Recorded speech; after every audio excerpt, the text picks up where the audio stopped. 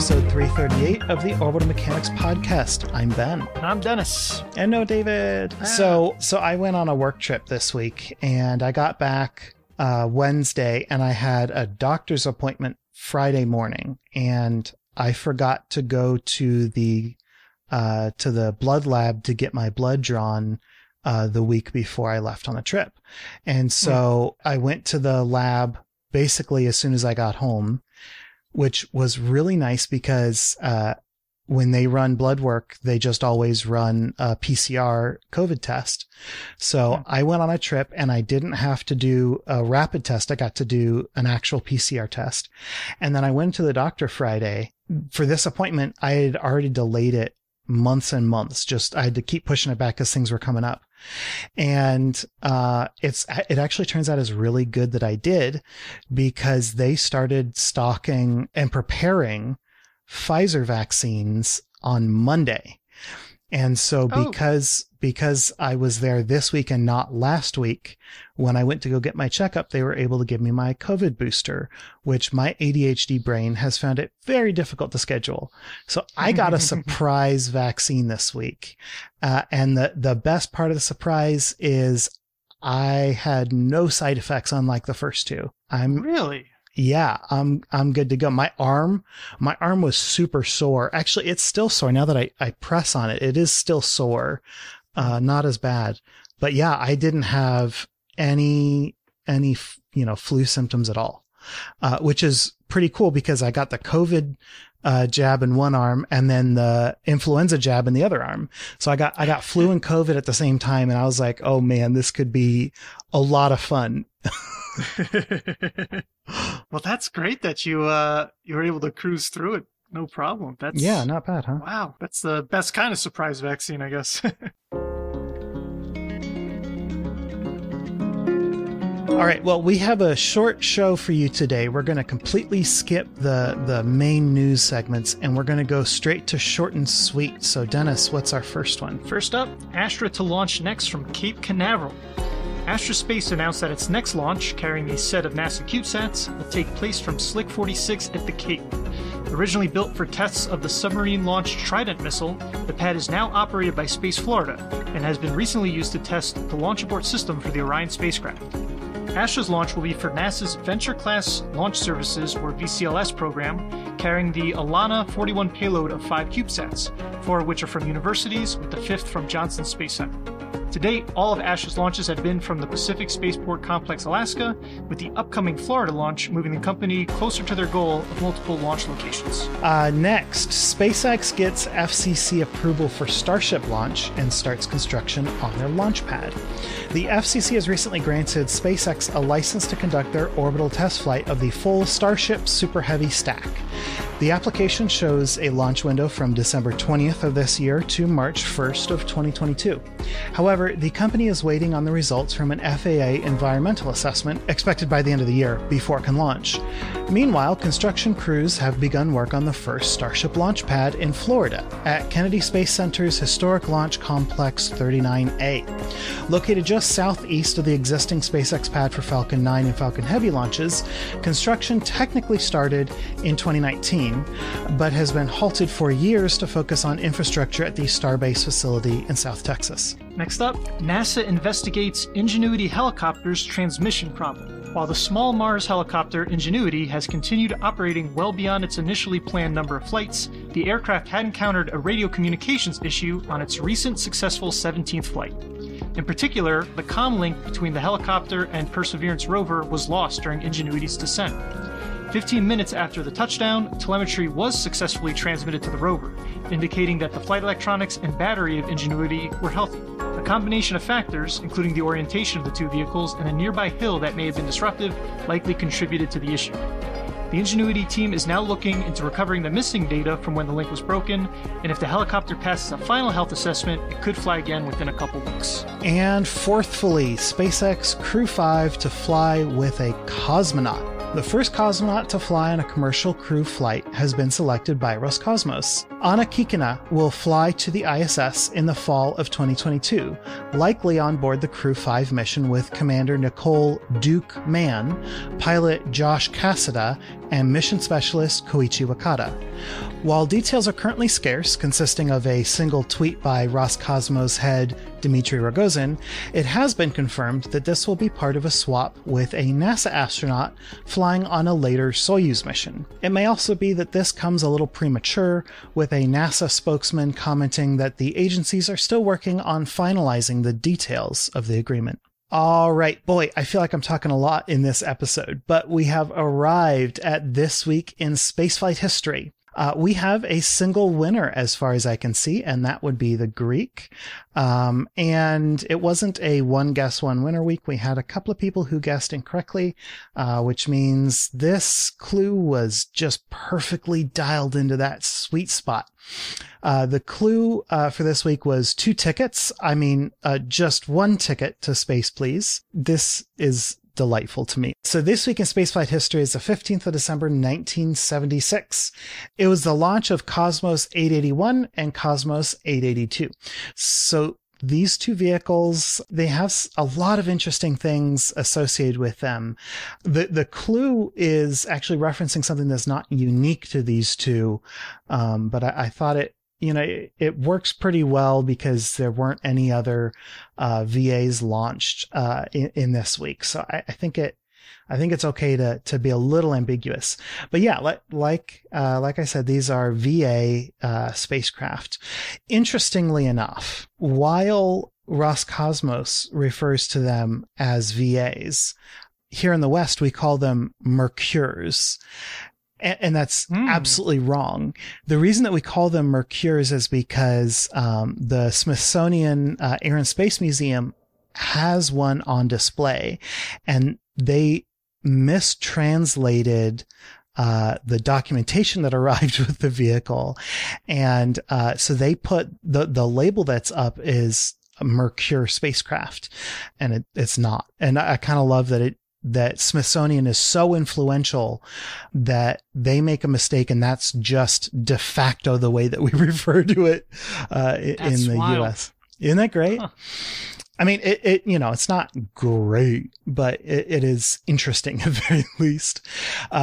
And Dennis, you, David, and me, and also Richard Durden, we all saw this vehicle together at the Air and Space Museum back in 2019, and I did not understand its significance. Its nomenclatural significance. It's I think it's a beautiful spacecraft. It is very stark. It has a visible weld bead up at the top. But it's just, I don't know. It's like somebody wanted to model a spacecraft and only had access to primitives, and they threw this thing together. So it is a biconic, re-entry, vehicle. So biconic is the shape of the, Apollo, command module. The only thing is that the sides are a little less sloped, than Apollo, and the ring at the top is quite wide. So, Apollo just has a very narrow place on the cone that's truncated, right? You like chop off a cone, you kind of get the shape. And this is truncated, in quite a wide fashion. It reminds me a bit of how, Gemini had a lot more stuff at the nose than, Apollo did. Yeah. And the actual reentry vehicle, like the thing that is on display, the capsule portion of it, is very flat at the top, but VA is sort of an oddly configured vehicle. It almost has a service module above it and below it. And what you're referring to is the NO, the front compartment. And it's got junk in the nose trunk, junk in the frunk. There we go. And the NO compartment, it is quite tall. It houses the deorbit block, so the deorbit engines. It has some extra batteries. It has all of the communications equipment. It also has the parachutes. I'm not sure how much of it was ejected during reentry. Like, I don't know exactly how much of this thing hit the ground. It's really tough to research these early Russian vehicles. I'm sure somebody knows. I'm sure somebody in the chat will tell me before we're done. But as of right now, I don't know. And VA it was originally envisioned as the moon vehicle, right? This is the thing that was going to go to the moon. And as such, it's more advanced than Soyuz. I think there was even a Soyuz vehicle that was proposed as a moon fly-around vehicle. But VA was sort of the actual livable thing you could go to the moon in. And it really seems like it would have been a more comfortable ride than the Apollo CSM. We'll talk about that in a little bit. But the vehicle was more advanced than Soyuz. It had a sort of an upgraded heat shield. As far as I can tell, it's a totally different design, not just an upgrade. But the heat shield itself was intended to be reusable. And in practice, it actually did turn out to be reusable, which is pretty cool. The VA also had more advanced sensor systems for landing. Just like Soyuz, it also has engines that soften its landing. And the two systems that are involved sound oddly complex. I don't know how they worked. And Dennis, maybe you have an instinct here and you can help me out. But it's called the Kratos gamma ray altimeter, which has a subsystem called the Probke radioactive sensor system. And I have no idea why you would use gamma rays for altimetry. And I have no idea why you would use a radioactive sensor system for altimetry. Like, radar is the way that you would go today. Do you have any idea how gamma rays could be used to do this? I'm not aware of that being done before. Gamma rays, they could have higher resolution in a sense. But they should be really bad for this. They're harder to create, and they don't reflect as well, right?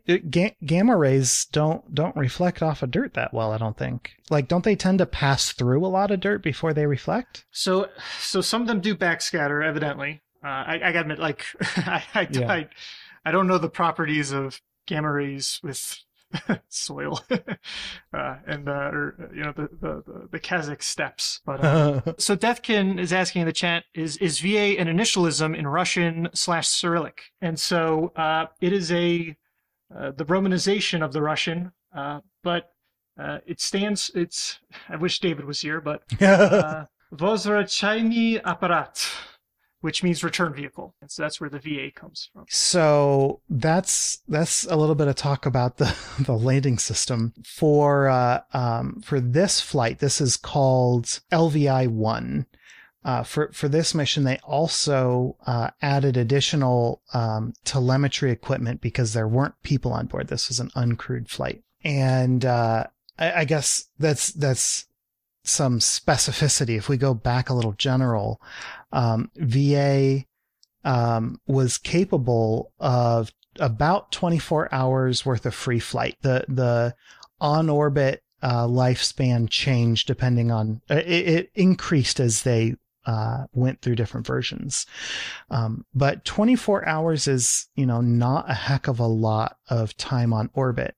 So you can also add like a second service module, but also so maybe VA is more like an upside down Soyuz, right? So Soyuz, from top to bottom, you've got the orbital module, the reentry module, and the service module. Here we have the service module up at the top, the reentry module in the middle, and then down at the bottom is the orbital module. Maybe that's a better way to think about it. And so the orbital module is an FGB, a functional cargo block. And it seems weird to put an FGB below another vehicle because FGB has pressurized crew area that you can go and hang out in. And it's like, I think it's double the volume of the VA capsule itself. So like this really, if you're going to go to the moon, you want to go with as much space as you can. And this has got a pretty decent amount of space in it. But to get from the capsule to the FGB, you have to go through the heat shield, which is just bizarre. We talk about MOL, the Gemini space station, and how weird that was to have a hole for somebody to walk straight through the heat shield. But yeah, VA did it first. Not that MOL ever really flew. So when you take a VA and you couple it to an FGB, you get a TKS. And I feel like TKS is probably a more familiar vehicle than VA on its own. However, more VAs flew than TKSs. And oh boy, this is such a cool vehicle. I wish that it had been more successful than it was. So TKS was originally intended to be the moon vehicle, and pretty quickly that wound up getting cut. So then they decided that it should be an ALMA's service vehicle, taking crew and supplies up to ALMA's space stations. And the initial plan was to fly an ALMA's with a TKS attached, which makes a lot of sense. You get your people up to the space station right away, assuming that they were going to fly it crewed. I'm not 100% sure if they were. But unfortunately, the combination of ALMA's and TKS was too heavy for Proton to launch. So they decided to fly them separately, which is really interesting. This is a very complicated nexus of space development here, because at that point they had already decided that Soyuz was going to be going to ALMA's. And so what they did was they made plans. I don't know if they ever actually did this, but at very least they planned to fly ALMA's with a Soyuz port at one end and a TKS port at the other end, because they didn't have a unified docking system at that point. So you could fly two different crewable vehicles to an ALMA's. It seems over-designed, and it just seems kind of bizarre. But this is during the scramble for space, so it's totally sensible that you'd get weird configurations popping up like this all over the place. All right, so let's get a little more specific about the LVI-1 mission. There are time zones involved, which is always a danger sign, right? Red flag, red flag. And so one of the best sources is from astronautics.com. And they report a launch at 0400, and they report a launch at 0400, and then a landing at 0300. The landing is specified to be in GMT. The launch is not specified. So I'm going to assume that the launch happened at 0400 local time, which is GMT +5 for Baikonur, and the landing is then in GMT 4 hours later. 5 hours later? 4 hours later. Yeah. Okay. So these beans have already been spilled a little bit, but you'll notice that there are two. If the mission is LVI-1, and LVI-1 launched Cosmos 881 and 882, there are two VAs on board this Proton. Yeah, it's weird. So they are frantically trying to get the VA vehicle ready to go. And so they decide, let's go ahead and test just the VA, not the FGB. I guess they were more confident in the FGB, or maybe they just understood that the VA was the really critical part because it has to re-enter. So they said, well, why don't we just toss the FGB and just launch the VA on its own, and then we have room for a second VA, which is truly bizarre, in my opinion, to fly two re-entry vehicles at the same time. Like, how weird is this? Yeah, and their orientation, very surprising. I don't know. I feel like their orientation makes a lot of sense. So, for the listener who's not looking at the photos in the show notes, the two vehicles are just stacked on top of each other. And what is weird is that the upper vehicle has a launch escape tower and the lower vehicle does not. But because the NO section is so long, it looks like they both have launch escape towers. They don't. Yeah. So this seems like the most reasonable configuration. I would think that a less reasonable configuration would be to fly them side by side or with one upside down or something. What are you thinking, Dennis? Well, yeah, I would think so, right? So you've got the lower spacecraft tapers to its narrow, what was that frontmost module called? NO. The NO. And then from there, sitting right above the NO is, again, this discontinuity where you now have the large, wide service section of the upper vehicle. And so the Russians, or I should say the Soviets, were not afraid of flying some things upside down, evidently. Polius, I think, was one notable example. So why not have the service sections back to back? Butt to butt, like the Contra, the cover art for Contra, the Nintendo game. Is this the second Contra reference in a month? Could be. I probably do it so often I don't even recognize when I'm doing it. Yeah, I don't know. I think it makes sense to fly them in the orientation that they're actually going to fly in, but it's going to be the base level of weird is already fairly high, right? Okay. So these two vehicles, VA009 was on top, I'm pretty sure, and VA009A was on the bottom. 009A was Cosmos 881, and so 009 no A was 882. The vehicle that these flew on was a Proton, but it was a special configuration of Proton called 82LB72. That is a sequence of letters and numbers that you will never have to reference ever again, that not too many of these guys flew. And in fact, it was pretty darn hard to find images of the 82LB72 configuration. So Deathkin in the chat says, is this the first example of a rideshare mission? And to that, I say, get out. That's very silly. Note says in crossed out font that's been crossed out, Proton is used to flying things upside down like the flight computer. Yeah. Oh boy. That's clever. No. it is a comedy club in the chat today. So they launched a 400, landed an hour earlier.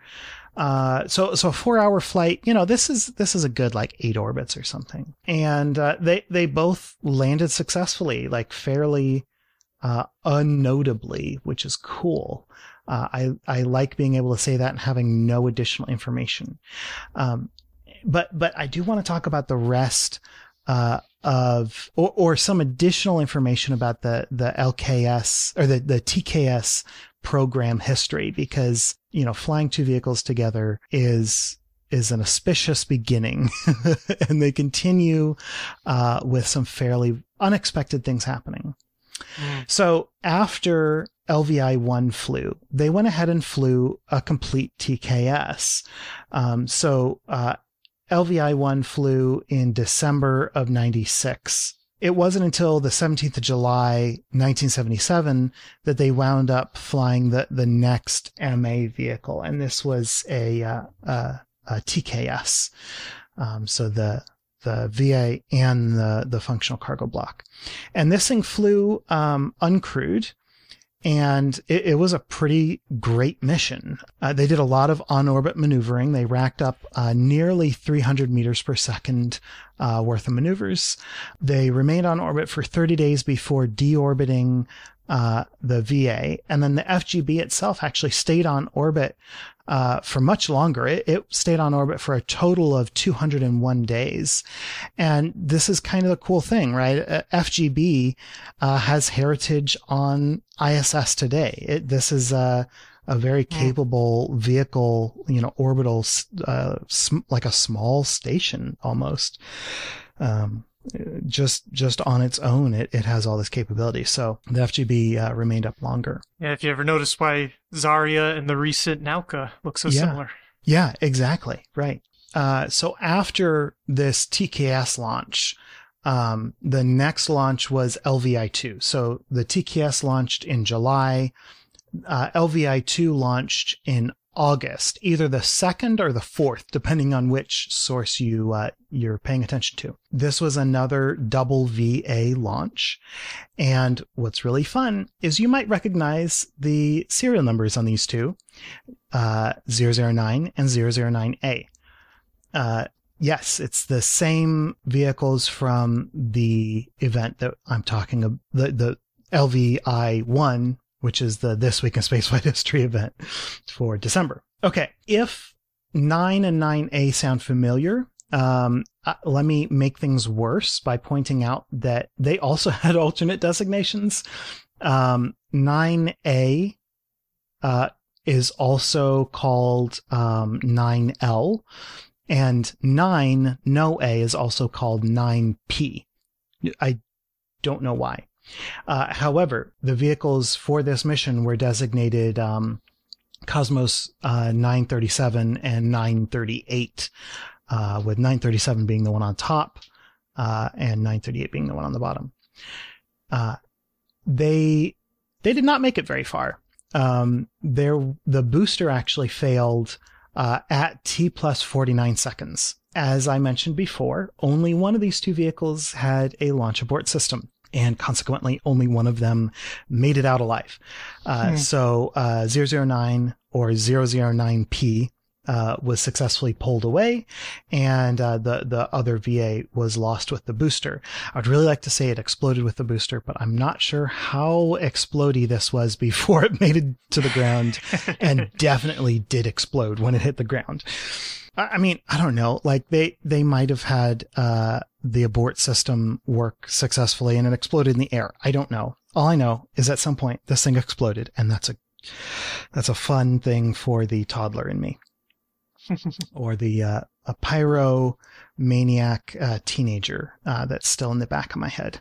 So these abort motors were designed to max out at 15G, which seems terrifying but totally reasonable for a launch abort system. However, this failure was enough to convince them not to fly people on the next flight, which was gonna happen up until LVI-2 done exploded partially. And I don't know, like it seems to me that like if you have a successful abort, maybe that's a good indication that you can go ahead and fly people on it, especially because the issue is with the booster, not with the capsule. Although maybe that is the problem. This degraded their confidence in the booster. But in any event, LVI-3 then went ahead and flew a couple of months later. It was delayed by a good while.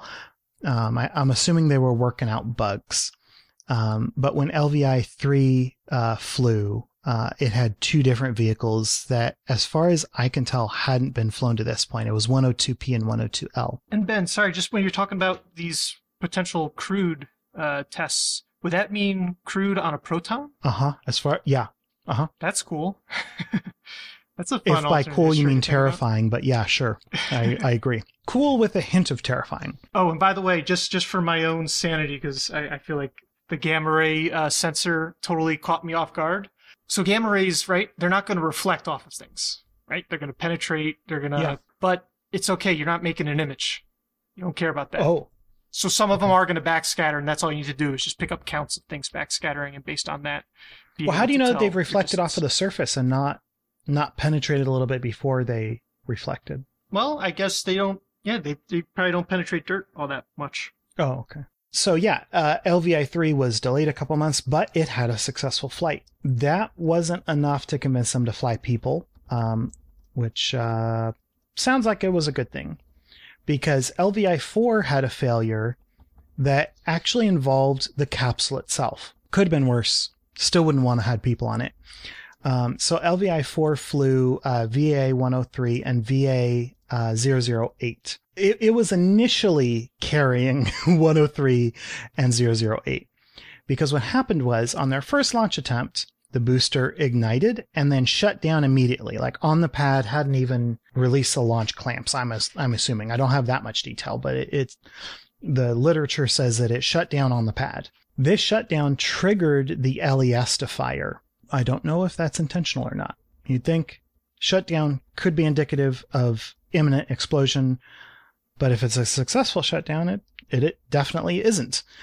So anyway, the LES triggered, and VA's 103, I believe. I'm assuming 103 was on the top, but whichever one was on the top. Sorry, this is so ambiguous. Whichever one was on the top successfully aborted. And like these aborts, I said 15 Gs. They actually land like a kilometer or two away. Like this is an intense flight. However, in this case, it flew a kilometer or two and did not deploy its parachute. So it slammed into the ground. Really glad to not have people on that one. So they took a month's worth of breathing space, did some additional work on the Proton, and they installed 2 more VAs. And for these, I only have their Cosmos designations. This would be 1100 and 1101, 1100 and 1101. It's bad. I don't have a good way to pronounce this. 1100 and 1101. What is that? Is that 16 in binary, right? That would be 1, 2, 4, 8. So 8 plus 4, 8, 9, 10, 11, 12. So that's 12 and 13. Can we just refer to them as 12 and 13? Maybe we should convert it into hex. All right. Okay. Mm-hmm. Yeah, Death can beat me to it. This is C and D in hex. All right. Oh, actually, I spoke too early. I did actually find the serial numbers. This is 102P and 102L. These are the same vehicles that flew on LVI-3 successfully. So how nice is that? LVI-3 flies, has a successful flight. LVI-4 gets the pad. The top falls off violently. And they're like, okay, well, we got to put something on this. Well, why don't we put the ones that just had a successful flight? So they put those on. And the launch was successful a month later. However, I believe the plan was to do a staggered landing, one after one orbit and then the other one after 2 orbits. Well, one of them had an electrical failure and did not land correctly after 2 orbits. The other one landed successfully after a single orbit. I believe what happened is it successfully deorbited and then crashed. I don't believe it stayed on orbit longer than it should have. I could totally be wrong. The literature is limited. It's early Soviet space history. So that was the end of the LVIs. There were additional TKS missions, but I don't believe any of them were crewed. It gets a little fuzzy because they were planning to do crewed missions, but like there were like 2 or 3 different branches of potential history. One involved crewed flights and Almaz docking sequences, and then they scrapped that one and went to a different alternate history where it was just 3 people in a vehicle, and they had backup crews assigned, but it was just free flights. It really kind of jumps around, but I think in the end they never flew crewed flights. I'm pretty certain of that. Yeah. That they didn't. Yeah. And like one of the later alternate histories wasn't set until 1982. So like quite a while later. And it had happened after the Salyut program was up and running. So like really it gets crazy. Salyut 7's issues made it even crazier. They wind up flying Soyuzes instead of TKSs, and it really turns into a muddle. Dennis was kind enough to pull some photos out of a book that show the whole like evolutionary history of TKS as well as OPS-DOS. Dennis, did you have anything that you wanted to point out on these guys that would help bring some light to the situation? Well, just that I thought it was so cool. You already touched on the fact that I didn't realize just how incredible the Russians were, or I should say the Soviets were at space stations. They really were masters of them. And I don't know if I've ever actually explicitly thought about it that way, because, yeah, they had a lot of Salyuts. But they had a lot of Salyuts, and they did different things with them, and they had crews shuffling between multiple stations on a single mission, and just that slow process of iterating and building on it, which involved some of the TKS hardware, right? The FGB, Functional Cargo Block. That's still, you already mentioned that it's still on station today. And it was also modified versions of those made up Mir, really. And so I never quite drew these older concepts to Mir or the space station before. And I just think that's really neat how there's a family. Polius is even part of this family tree. this phylogeny. What's crazy is like we tend to brush off Soviet space as dangerous and clunky. But I think really what it comes down to is they were good enough to have as few failures as they did, as few like on-orbit incidents. But all we wind up seeing is the incidents, and we forget all of the successes. Yes, this was a military program. So, of course, these things feel like submarines, and they're uncomfortable, and they're, cramped and stinky, and well, I guess even modern spaceflight is pretty stinky. But this is all military, so we shouldn't expect to see, Crew Dragon style interiors or even space shuttle style interiors. And when if you do your best to compare apples to apples, they really were space station masters. And I really hope that mastery isn't lost today. I hope that the fact that we're still flying so much the same hardware is a testament to how good the hardware is, and not a testament to the fact that the innovation is decreasing. And I realize this, sometimes I feel like I throw out so many things that it's tough to digest. But I think it's just really cool. Just remember, Salyut has given rise to Zvezda, currently on station.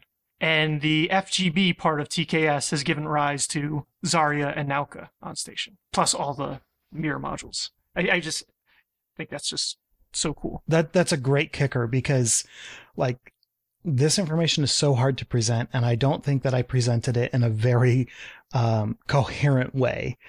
I would like to argue that is a good way to present it, because it was chaotic. And it is a complicated history. So maybe the summary of it being chaotic and difficult to understand is, giving you the flavor of the original literature. But yeah, I really like that. That's a good kicker at the end there. All right. Well, that's your This Week in Spaceflight history for this week. Cosmos 881 and 882, flying one on top of the other like two kids in a trench coat. I am so delighted with this imagery. I think it's just wonderful. All right. So next week is the 21st through the 27th of December. And Dennis, you are presenting it next week. So do you have a clue? I do. Next week in 1979, some Vikings and their kitty cat. All right. If you think you recognize these Vikings and their kitty cats, shoot us a tweet with the hashtag ThisWeekSF. And good luck, everybody. Good luck. So now on to upcoming spaceflight events. It looks like we've got a lot of launches. We got 1, 2, 3, 4. Is that 6? It's a lot. First, we've got a Chinese launch, the Kuaizhou 1A rocket. This will be taking place Wednesday, December 15th. We do not have a description of the payload, so it sounds like this is classified, or it's unclear what's going to be happening exactly. Well, Kuaizhou is a military observation satellite, I believe. And what's the date is coming from a NOTAM, so we don't even know if it's this vehicle.